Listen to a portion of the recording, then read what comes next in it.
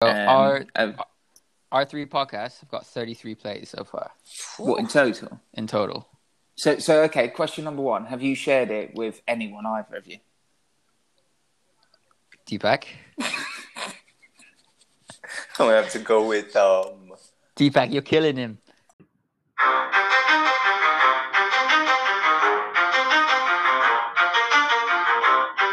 You ready? Let's go. Morning, all. Welcome back to part 2 of episode 4 of Remember the Game podcast. It's good to have you all back here. I'm going to talk a little bit about the latest updates in football before segueing into what Deepak suggested last week as our main topic this episode, and that's around the 3 main transfers of the 1920 season. We've all gone away, done a little bit of research, and have come up with 3 main names. Before we go on to that, just a couple of the main breaking bits of news. First is obviously Bundesliga back. Wowee, great to see it back. It was good. It was surprisingly enjoyable. And I know we're going to talk a little bit more about it as Daz has picked up as his game, Dortmund v Schalke, which was yesterday evening. But no, it was good to have it back. And then alongside that, we've had a couple more developments in the English side of things. League Two sides have voted to end their season. Still sorting out who will go up, who will go down, if that does happen. But they definitely ended the season, and I think that's on a cost basis. So it just doesn't make sense if fans aren't coming into the turnstiles and paying for a ticket. It will end up costing them huge amounts of money. I think estimates were about 250 grand to finish off the season for not much. And then from a Premier League perspective, we've got players starting to train. Prime Minister has cleared sport to return from 1st of June at the earliest. I think we're probably looking at Premier League returning end of June-ish, as long as the famous R rate doesn't go up by too much. Deepak, what are your thoughts? You think the Premier League will return? No, I think so. I think it will. I think the German league sets an example without the fans, but I mean, stadiums are empty, but I think football will definitely be back. Yeah, no, I agree. And Daz, you in agreement? I think so, yeah. I think so too. Kind of seeing the Bundesliga yesterday as well. It works, without the fans and stuff like that. Obviously, it's different, but seems to be kind of safety measures were mostly adhered to. Yeah. Kind of seems to go out without a hitch, and kind of the actual games themselves were of pretty high quality, Yeah. There might have been some concerns that it might be kind of a training session atmosphere or anything like that, but I thought the ones I was watching anyway were quite exciting. Yeah, no, I totally agree. I actually really enjoyed it. Football being back, I know it wasn't quite the same, but just football being back on BT Sport was really enjoyable. I think in talking about the Premier League return, the rumours are that the first game back could possibly be United v Spurs, which will be an absolute cracker. But we'll have to see. I know Ash Austin will be listening. Deepak Lalvani is our correspondent in Bundesliga as a United fan. I'm Spurs. So there'll be a bit of rivalry if that does happen. Before we move on to transfers, any other bits of breaking news from either Germany or Australia that you think needs to come to us? I mean, I know everyone's dying to know from the Australian end, but the Australian football league here called the Hyundai A-League is currently falling apart as we speak. The league's main sponsor, Hyundai, pulled out. There's now talk of the broadcaster Fox Sports pulling out as well. When you say pulling out, does that mean just for this season, or is that just pulling out completely and reassessing, future term? Just pulling out completely and reassessing. Wow. So there's talk in Australia of whether it goes to one of the other main sports broadcasters, Optus Sport, which offers mainly online subscription service. Okay. I quite like Optus Sport. They seem to be pretty good. But supposedly they can come in with a low ball offer now? That you could imagine so, and it'd be a case of how would that affect kind of the league overall and the teams within it. There's already teams who have released players simply because they can't afford to pay them their contracts. Obviously, the league itself isn't what it was a couple of years ago, with kind of bigger name signings and things like that. David Villa, Robbie Fowler, things like that. But there's still some players here on relatively high contracts. So there is a question mark over what happens to them. I think we'll see now with kind of Australia itself as a country lifting restrictions both this month and next month and the month after, and there's 3-stage kind of lockdown process. Does that bring back live sports? Yeah. And if so, is the A-League itself able to physically come back? Are there any teams or players left to come back? Yeah. Yeah, that's kind of the main bit from Australia here. Anything happened in Germany? Absolutely, it's back. Football is back. I think that's the biggest news we have. And it was bloody enjoyable. It really I think was.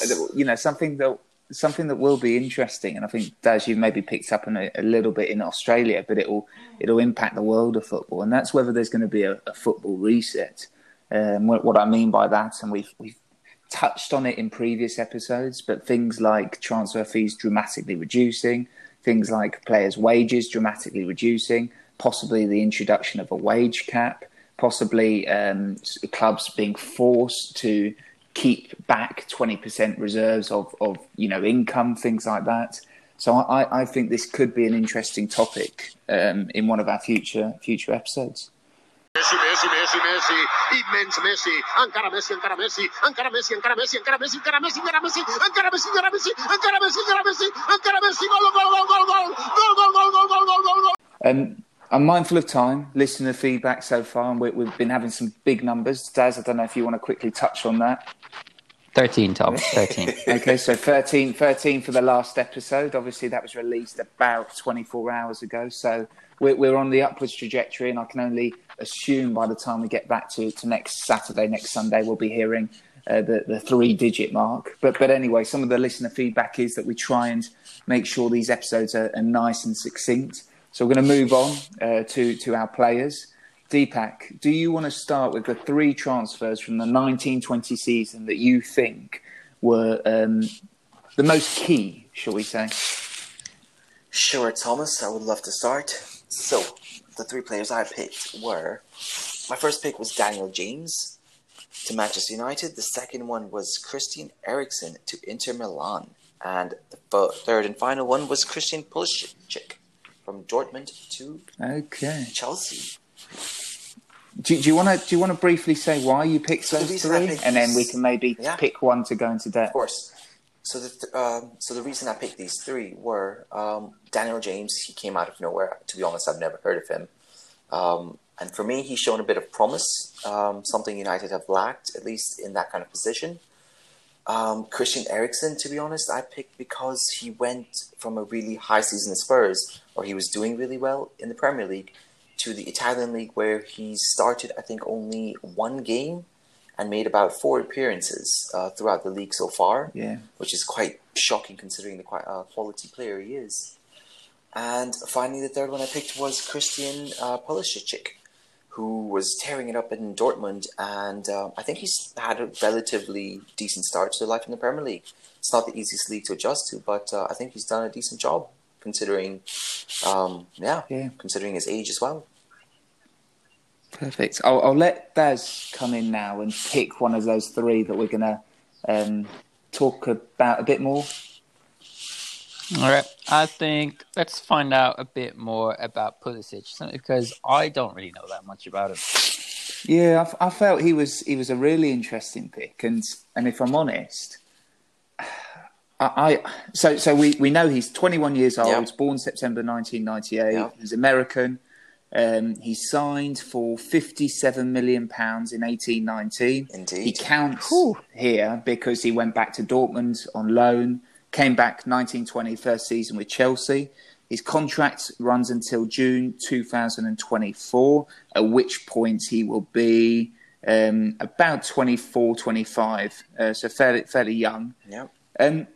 So I was interested by this one because I don't know whether he's been a success or not, because I didn't realise that Chelsea paid that amount for him, £57 million. Correct. He scored, I believe, 5 goals. So those 5 goals came in a 3-game week, back-to-back game week spread, at the end of October through to mid-November. I think he scored 3 against Burnley, so a hat-trick. Yep. followed by a goal against Watford, and then a goal against Palace. Now, for me, £57 million, and granted, I know he's been injured last 8 or 9 matches, but I don't know whether you class him as a success. So that's interesting what you said, Tom. And just to correct you, he's actually 6 goals, including Champions League. He scored 1 in the Champions League as well. No, hold on a minute. 5 in the Premier League. Yep, 5 in the Premier League and 1 in the Champions League. And he's amassed 6 assists as well. So 6 goals overall and 6 assists out of 23 appearances. Considering the money he's come in for, I don't think he's lived up to the potential just yet. But also keeping in mind that he's come into a relatively young squad with a relatively new manager. I think he's coming, literally, he's replaced Hazard, we could say, actually. He's come into the exact same position. Obviously, he hasn't had the same impact as what Hazard had. But I feel he has promise. I think he still has a lot more to show. Like you said, his goals came all within 1 game week, which is not really what you want from a 57 million pound player. But at the same time, for an American to succeed in the Premier League, you don't see that often.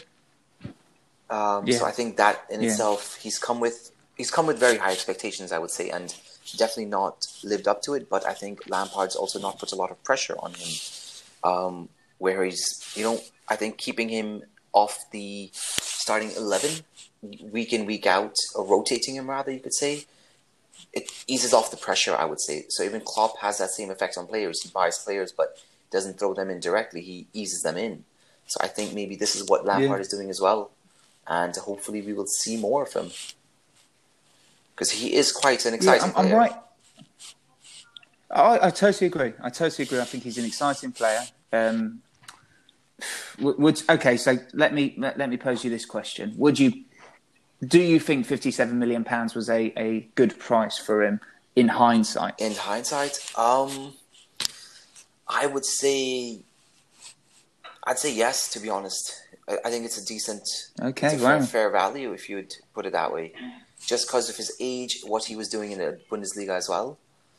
So he's in the same position as Jordan Sancho at the moment. Besides, Jordan Sancho is English, so this guy's American.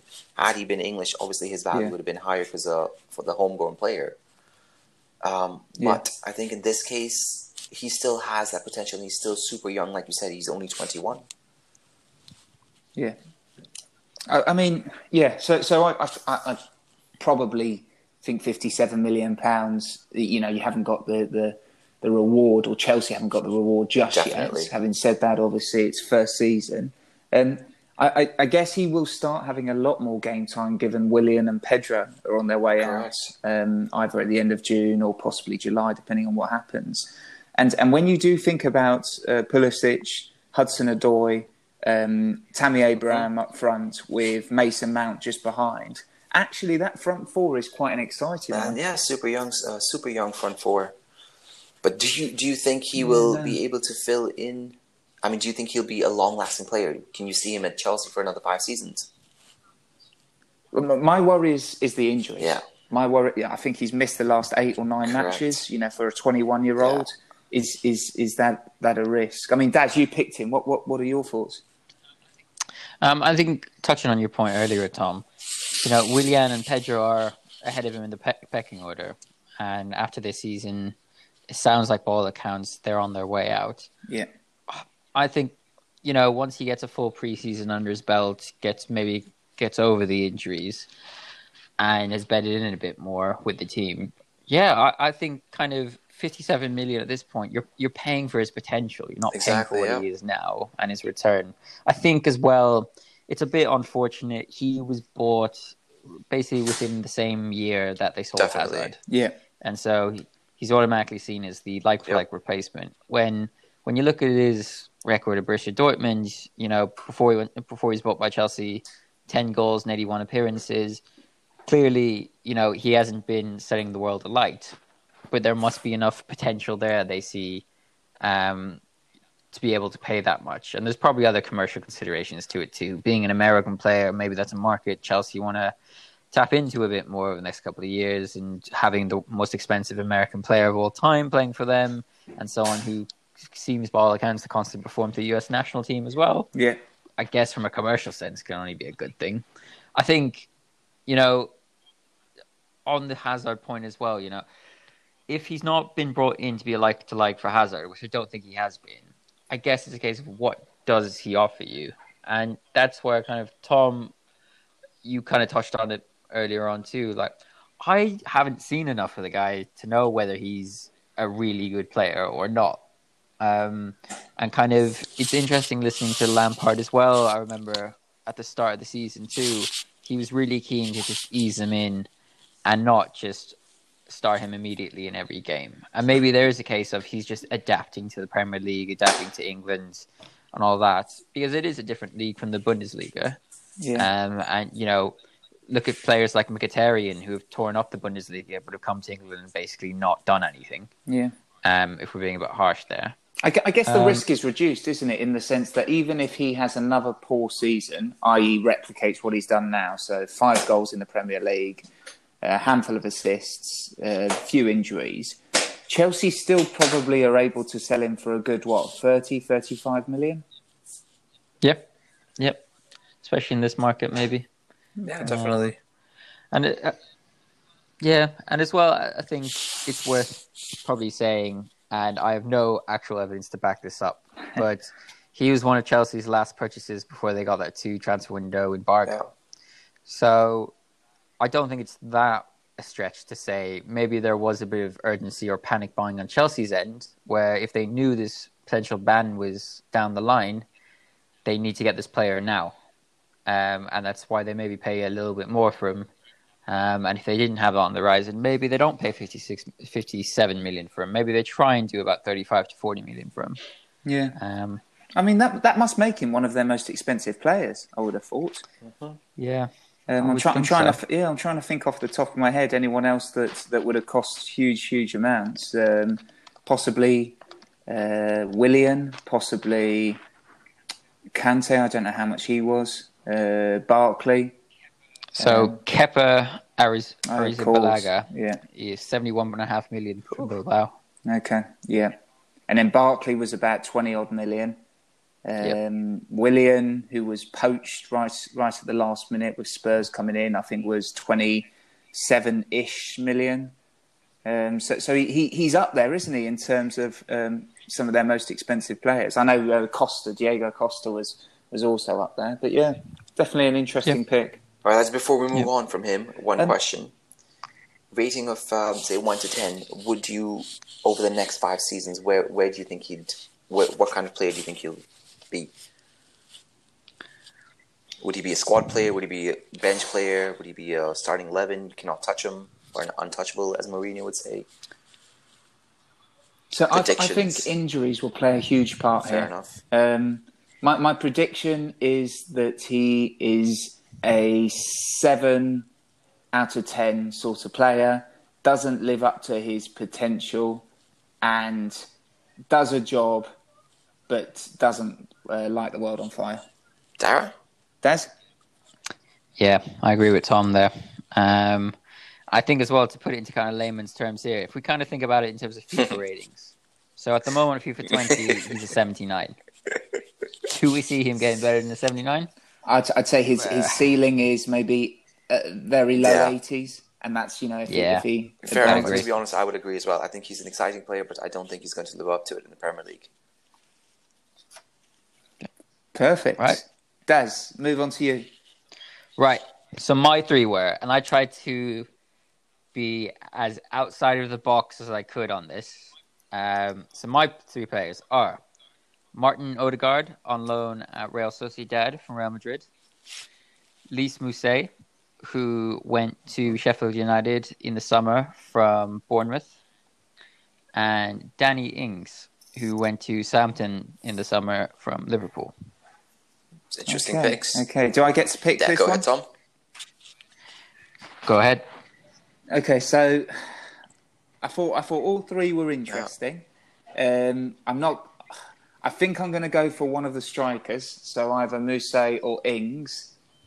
I'm going to go I'm going to go Ings just because of the England, and I've got a couple of questions around him. However, just picking up on Muse very quickly, because I think both picks were quite interesting.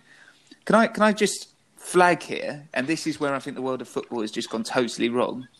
Muse, he cost Sheffield United £10 million a season ago.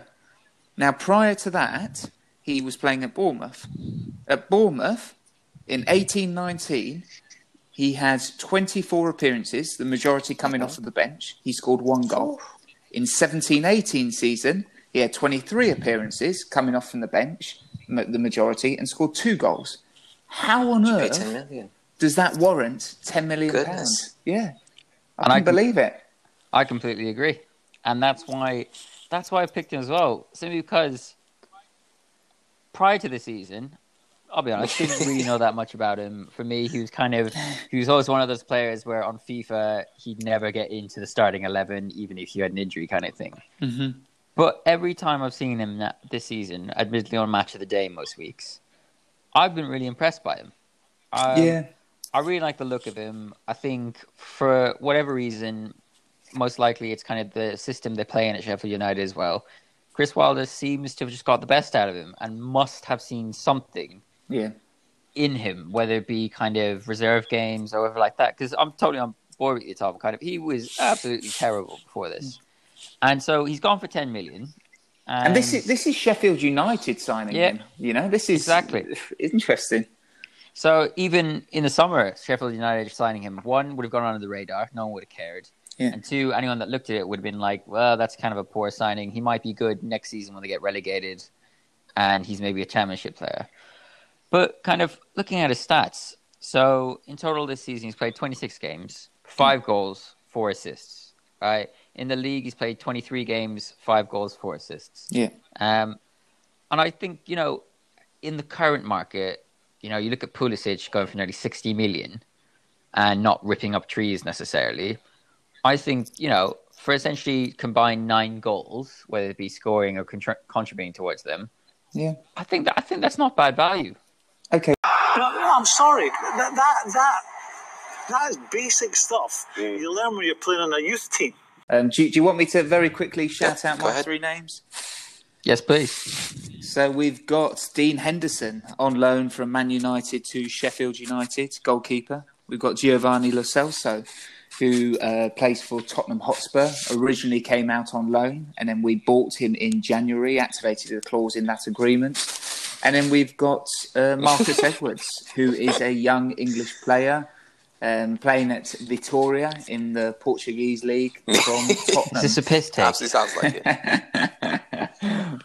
Well, whose turn is it to choose? I think it's Deepak's turn, I want isn't to it? hear a bit about this Edwards guy, but I would also like to talk about Lo Celso, so maybe we can touch on both.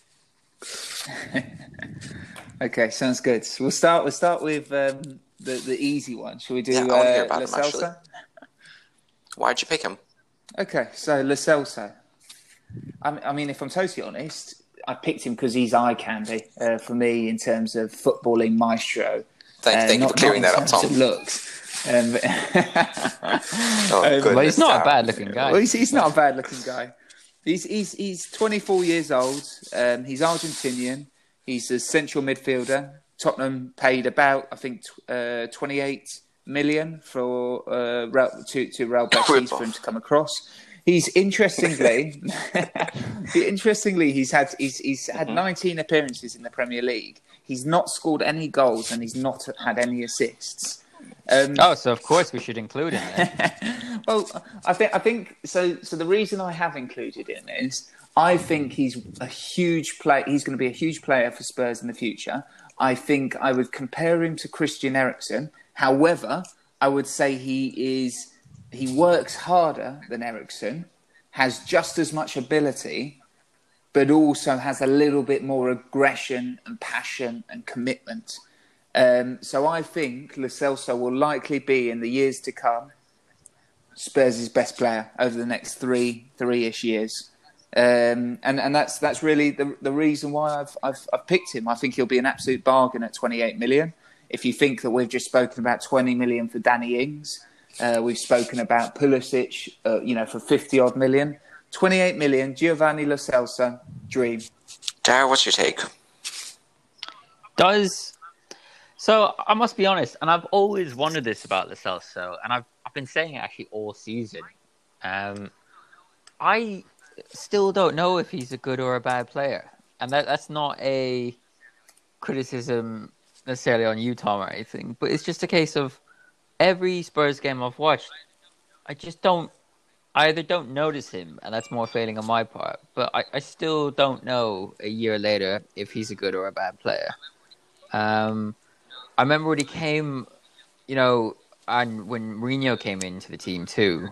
I remember in early days, there was talk that he didn't necessarily rate Lo Celso and that they'd be cutting his loan short. But obviously, that hasn't happened, and they've made it permanent.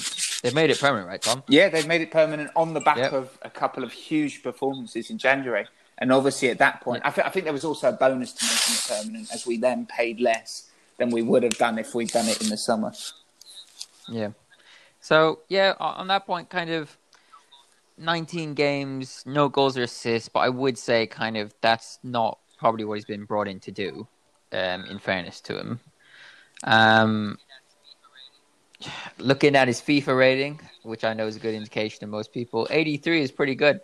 It is indeed. It is. I mean, just to add to that, so 19 games for Spurs.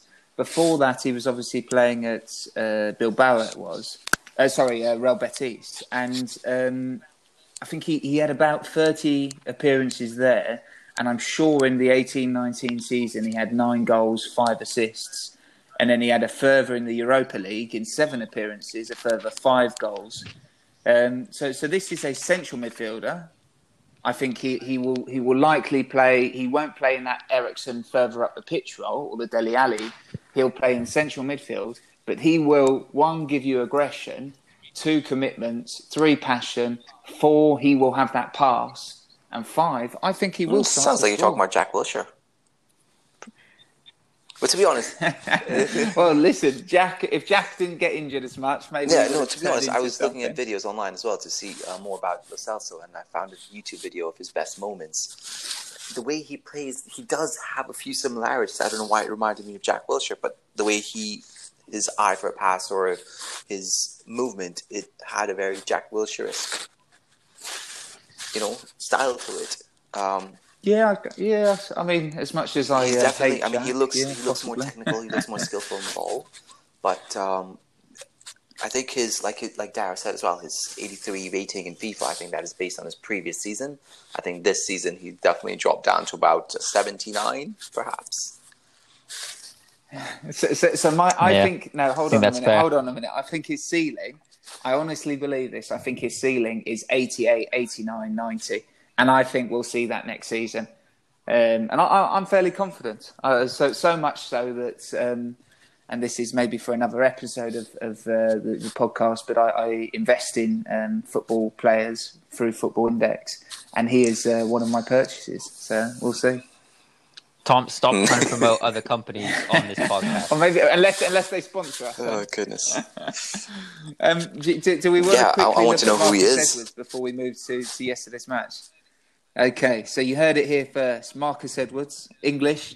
He's a right winger, but also can play in that attacking midfielder position. He's 21 years old, December 98, so he'll be turning 22 this year. He plays for Vitória Guimarães. Beautiful pronunciation. In the Portuguese Premier League.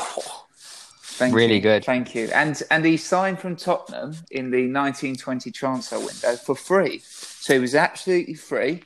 The one thing I would say is that Spurs inserted a 50% sell-on clause, meaning that essentially, if he does make it, we will have first dibs to get him back here. The other thing I want to point out is that with him playing in Portugal, Jose Mourinho will have an awful lot of colleagues up there that will be able to feed back intel. And what the intel that they'll be receiving on Marcus Edwards, first of all, he was rated in his first season in Portugal, shall we say. He was rated in the top 10 players in Portugal by WhoScored.com. He was 9th. In 24 games... Just barely made it, in 24 games played, Vitória are 6th. They're on 37 points. They're about, I think, 5 points out of how many teams? And he 18. It's an 18-team league, so they are sixth. And Marcus, so in his 14 appearances, he also made 3 as a sub. He's had 4 goals and 4 assists. And then in Europa League, he had 4 starts, and that was with 2 goals. Now, this is a lad that hasn't made it at Spurs. He's gone to Portugal. He's shown huge signs of talent.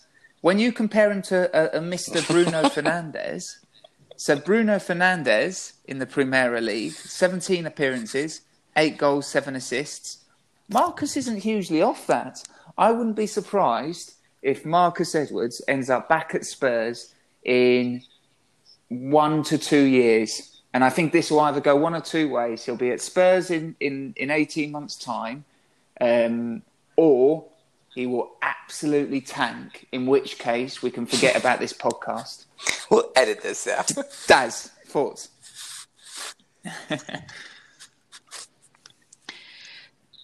Daz? I think Daz has lost for words. Thoughts?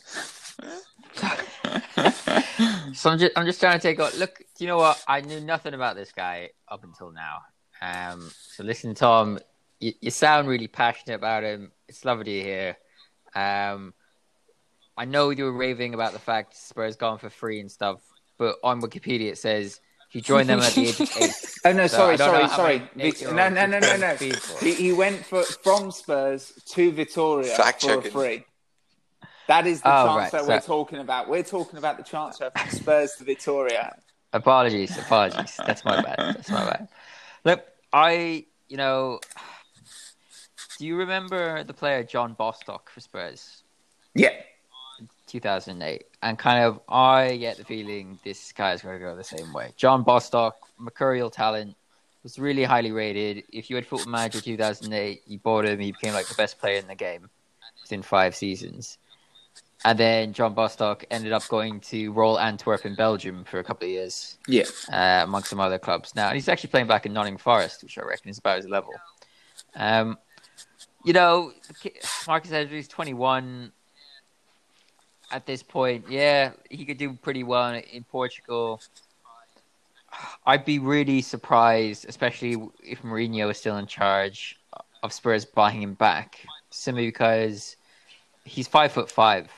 He's a winger. He doesn't sound like a Mourinho kind of player in that sense.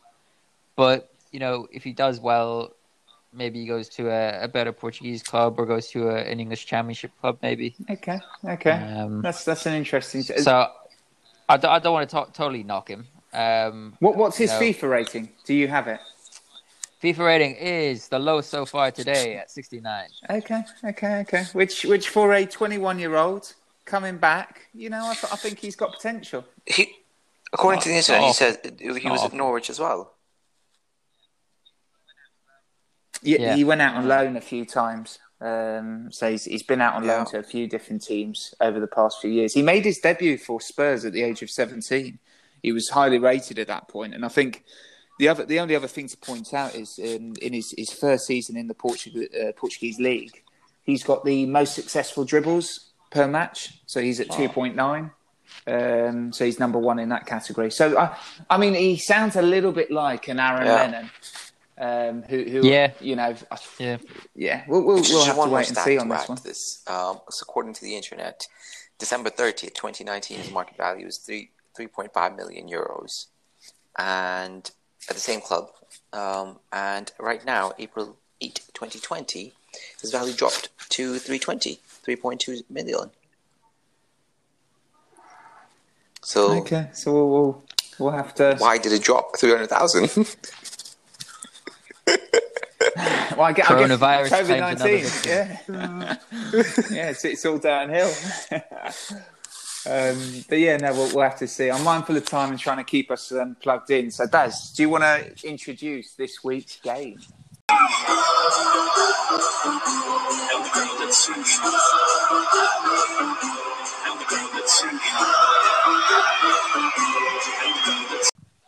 So this week's game, rather than looking back at classic games, we've all been starved for football the past couple of months. obviously the Bundesliga was coming back, so it only felt right to pick one of the games of the weekend in the Bundesliga. So we picked Dortmund against Schalke. And quite lucky we did as well, because this seems to be an absolute goal fest. I'll just kind of quickly surmise what happened. It was played in a stadium with no fans in Dortmund. It was quite a high-paced game. Dortmund won 4-0, pretty much destroyed Schalke. Some really good goals in it. Some really good pieces of play. The no fans atmosphere wasn't actually as bad as I thought it would be, having watched the K-League games and how boring they've been. So, yeah, I think overall I was pleasantly surprised. I think Deepak, as a Germany correspondent, do you kind of want to go into a bit more detail about the game kicked off around 3:30 in the afternoon, Germany time. I was out in the city as well, actually, and you could see a lot of people out about, bars, waiting for the games, excited. You could see football fans in their jerseys. It was good. It was like things going back to normal. Did it feel like it really life did. is normal? Just because shops are open as well.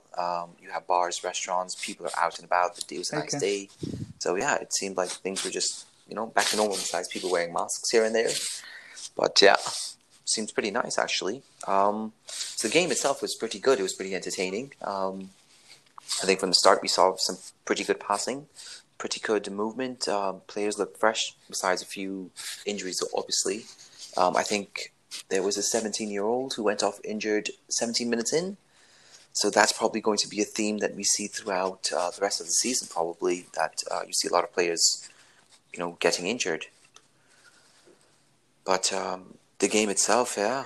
Yeah, I agree. But they had the 5 subs, didn't they? This new rule where you could make 5 substitutes, I think, which is Dortmund interesting. used 4 and the Schalke used the entire 5. Yeah, it does. It means that at half time, if things aren't going your way, all of a sudden a manager can really change things. Yeah. And I think Schalke made 2 subs, but you could get away with making 3 subs at half time and still having 2 in your pocket later on. No, I think it's interesting. I think my main there were a couple of takeaways for me, but one, there was a bit of disappointment. Yeah, I was hoping to see him as well, playing, because that's who I wanted to see. Apparently, why was that injury? Why didn't he start? Yeah. All right. Yeah, and then, but he did come on, which suggests that they can't be that worried about him. Yeah, quite possibly. The other disappointment for me was Giovanni Reina. He was meant to be playing, and I was quite interested. He's 17 years old, born 2002, which makes us all feel that bit older. But he's another one of these highly talented and touted American footballers. And I tell you what, America, when it comes through to the World Cup in 2026, where it's going to be played across Canada, United States, and Mexico, but they're going to have a very interesting team at that point. But sadly, he got injured, didn't he? So he had to pull out. And it's also worth saying he's the son of former Manchester City captain Claudio Reina. Yes, yeah, indeed, yeah. I think he's really highly rated. So it will be interesting to see what happens. But he pulled out in the warm up. I think he got injured. And then the last bit was just we got robbed of a couple of famous names in terms of Dortmund's starting lineup. So the likes of Emre Can, Witsel, and Royce. I think sadly we didn't see everyone we wanted to. For me, if I'm totally honest, no atmosphere. It did make it slightly strange, slightly eerie, but I actually really enjoyed it. And I was able to have a bit of a bet on it that added to the excitement. I think my main takeaways, apart from Dortmund absolutely running the show from I think about the 15th, 20th minute onwards, and then once Haaland got that goal at the 28th minute, I think it was game over from there. But I think a couple of takeaways for me. One, a lot of underdogs when they are playing these better teams sometimes rely on the crowd's energy to push them forward and motivate them. And so I think what we will see is a number of teams starting to slip down tables where normally they might pick up a point or even 3 points against some of the bigger teams. So that's number one. Number two, injury-wise, I thought there was an awful lot less rolling about and an awful lot less of physios running onto the pitch and giving needless treatment because people wanted to stay away from everyone. So all of a sudden you saw players saying, no, actually, I don't want any treatment because I don't want a doctor all over me. And then the third one... And on that point as well, Tom, yes, just to cut in, it was interesting as well. There was no added time. No, none at all. Yeah, and actually, there weren't really any major stops in play that I can remember. There was one bit in the first half where VAR was checking for a possible penalty, but that was about 20 seconds, something like that. So there weren't many major stops. But the last point I was just going to make was just around the actual celebrations. So the goals, for example, they had social distanced celebrations. And then at the end of the match, you could see they all went up to the where would normally be the yellow wall, the Dortmund South Stand, I think it is, and they went up and celebrated with the fans, even though they weren't there, which I thought was quite memorable. Daz, did this live up to your billing in terms of you picking it and football being back? I think it did, and I'm not just saying that because I picked it, but it helps. But, looking at some of the other scores as well at the weekend, and it sounds like, I don't know what joke to say. I was trying to think of a joke around sucking and something like that, but I couldn't get it. Oh, that's funny. Yeah, fair. That's cool. No worries. I'll just come back on that then. Yeah, I think I did. And I'm not just saying that because I picked the game. But I think looking at some of the other games as well at the weekend in the Bundesliga, you had like Paderborn's match was 0-0, stuff like that. There's a couple of goals in the other games too, but this seemed like the goal fest really. Yeah. And it was just good to see Haaland back on form, seemingly like he just never stopped playing, really. He just kind of was always in second gear. He's a decent player, isn't he? Anyway. He really is. Yeah, and he's incredibly... I don't know if you saw his interview after the match and stuff like that, but he just seems to just be incredibly confident to the point of arrogance. And I guess as a top-class striker, you maybe need a bit of that too. But I was really impressed as well. Mm-hmm. One by Julian Brandt. And some of the flicks he was doing. I know we were talking on the WhatsApp group during the match, Deepak, that just completely opened his flick for one of the goals was insane. And kind of, I think as well, Thorgan Hazard. Yeah, he's actually been kind of going a bit under the radar in recent years in Germany. He's been there now five years and has been like quite a solid player. And kind of you see that in the way how much Dortmund. Really valued him by bringing him in this summer. And this Guerrero guy, I must admit, I never really heard of him before. But his fourth goal, for example. Agree. Wow. Yeah, no, I agree. What he's Portuguese, isn't he? And he's 26, and I think you start to look at that Portuguese side in Euros 2021, and they've got some very good players in there. Genuinely they really do. Because if you think about Bernardo Silva, Fernandes, Ronaldo, this La Guerrera, just defensively, the likes of Fernandes, it's quite an interesting one. Yeah. Yes, this is true, which is unlike Portugal actually. Can I ask, Haaland? Do you think he's going to be, the next Ronaldo, Messi, top three player? You know what? I think Ronaldo, Messi. It's difficult to compare to them. At least I think they're on a completely different level, but I think yes, he's definitely going to be one of the top 5 players in the world. At his age, he's still really tall, but he's still very athletic. He's got the insane of a left foot. He can head the ball, he can run, he's quick, he can dribble, he takes on players. I think he's got it all, to be honest, as long as he keeps his head in the game and continues. Yeah, I definitely think he can be one of those players. Yeah. I'll tell you what, I really, really hope Norway make it to the Euros because I think he'd be Another great player to watch. And you want to watch the best players, don't you? So I think they've got a play-off against Serbia, I think it is. So we've still got to wait and see whether they do make it. But no, I think he'd be a great addition to the tournament. Daz, any takeaway points from this match? I mean, yeah, apart from Haaland is just an absolute unit. And, you know, in the Austrian league, he was banging them for fun. And there was always that little bit of doubt, I think, definitely for me and for a lot of people, over which club he'd go to next after Red Bull Salzburg. Obviously, he was really strongly linked to Man United. I had my reservations about him at Man United simply because it's such a massive club and the pressure on him. Yeah. If he didn't hit the ground running, you could kind of fear the worst for the guy. Seriously, it looks like, you know, Dortmund is kind of a match made in heaven for him. Yeah. Kind of, he seems to slot right in quite naturally. Not at all. They don't really have to change the way they play to accommodate him or anything. And he's hit the ground running since... Was it 4? What, 3 or 4? On his debut, he scored a hat-trick, didn't he? Yeah, he did. I think you might be right. He came on as a sub, didn't he? And I think, but only 25, maybe 40-minute period, something like that. Quite short, wasn't it? And Tom, you were saying kind of earlier on as well, they were missing some of their so-called big star players as well. Witsel, Royce, players like that. Kind of, Dortmund look fun.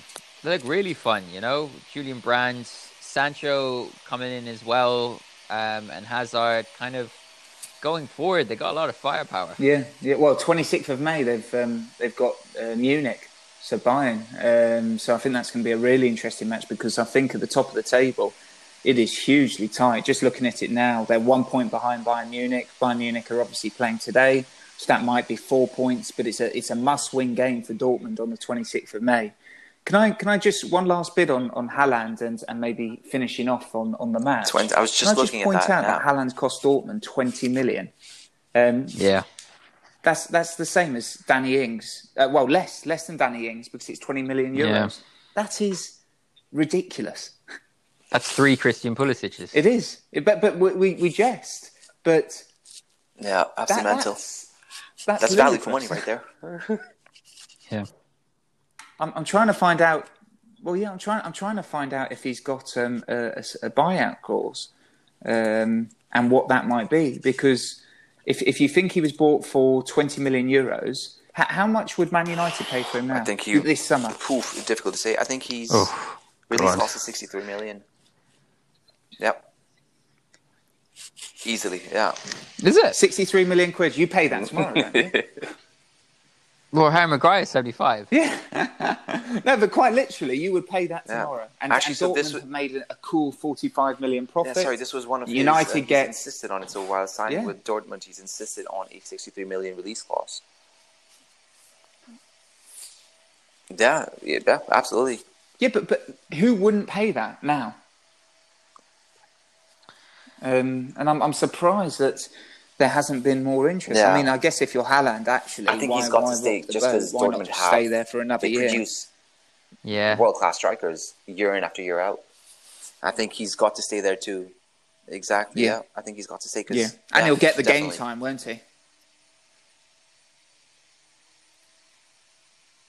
Having said that, though, you could see the likes of definitely Chelsea, City, Arsenal, United, possibly even Liverpool. If someone moves on, they're all being interested. I think even Real could use him as well, to be honest.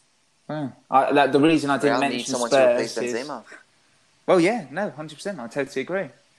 Yeah, because Jovic hasn't really lit the world on fire. Comes out to Essien. Unstoppable. Okay, so why don't we have a look next episode at worst transfers of the season? So we each pick one, we look at it in some depth and come up with a bit of reasoning behind it. But I think that's everything from us, isn't it, Daz? There is a plug at the end of this around please subscribe to this podcast. You'll then get all the latest updates. Please give us a rating, and that's only if you're going to give us a 5-star rating. And please give us a review. if of course you're going to give a good review. Well, listen, I'm a nice guy. I feel like I'm owed a few favours. I think, and Tom, you're being polite. I think for me and Deepak's side, we don't care if you listen to this or not. Right, on that point, I am going to make sure that this podcast is sent out to the likes of Grace, to the likes of Robbie. We're shouting out all of you. Please keep supporting us from America, from Australia. Right. Daz, do you want to say one last word as the host? Right, well, thanks, boys. That was a really good chat today. Full of... I think that was a solid ending. Fuck it. Let me just a second. All right, thanks, boys. That was really good. Great to chat. Great the football's back, at least for the time being anyway. Looking forward to next week as well, and what our mystery game will be next week too. So listeners, stay tuned. And as Tom was saying there as well, we're now on Spotify. So if you fancy giving us a follow, anytime we upload a new podcast, it'll go straight into the Spotify inbox. All right. Cheers, Thanks boys. for having us. Thank you. Boys, before we say goodbye. Bye-bye. Have a good one, boys. Talk to you later. Bye-bye. Okay, perfect. Right, lads. Beautiful. Daz, I'm gonna send you through the time. Sorry about that. We stopped and started. There were a few this episode. But I think we're looking at an hour long, so we're gonna have to try cut it down next week a bit more. No worries. When I send you the finished product, it's just going to be me talking for the whole thing. Right, take care. Look forward to it. Anyway, boys, I've got a dash, all right? It was a bad idea calling you up. Was such a bad idea, 'cause now I'm even more lost. It was a bad idea to think you were the one. Was such a bad idea. I mean, Daz, this is a proper professional setup here, isn't it? This is... No, we're not talking about you. Deepak literally just said, I've got to go. I'll be 1 second. Yeah, but I can't even remember what we were talking about now.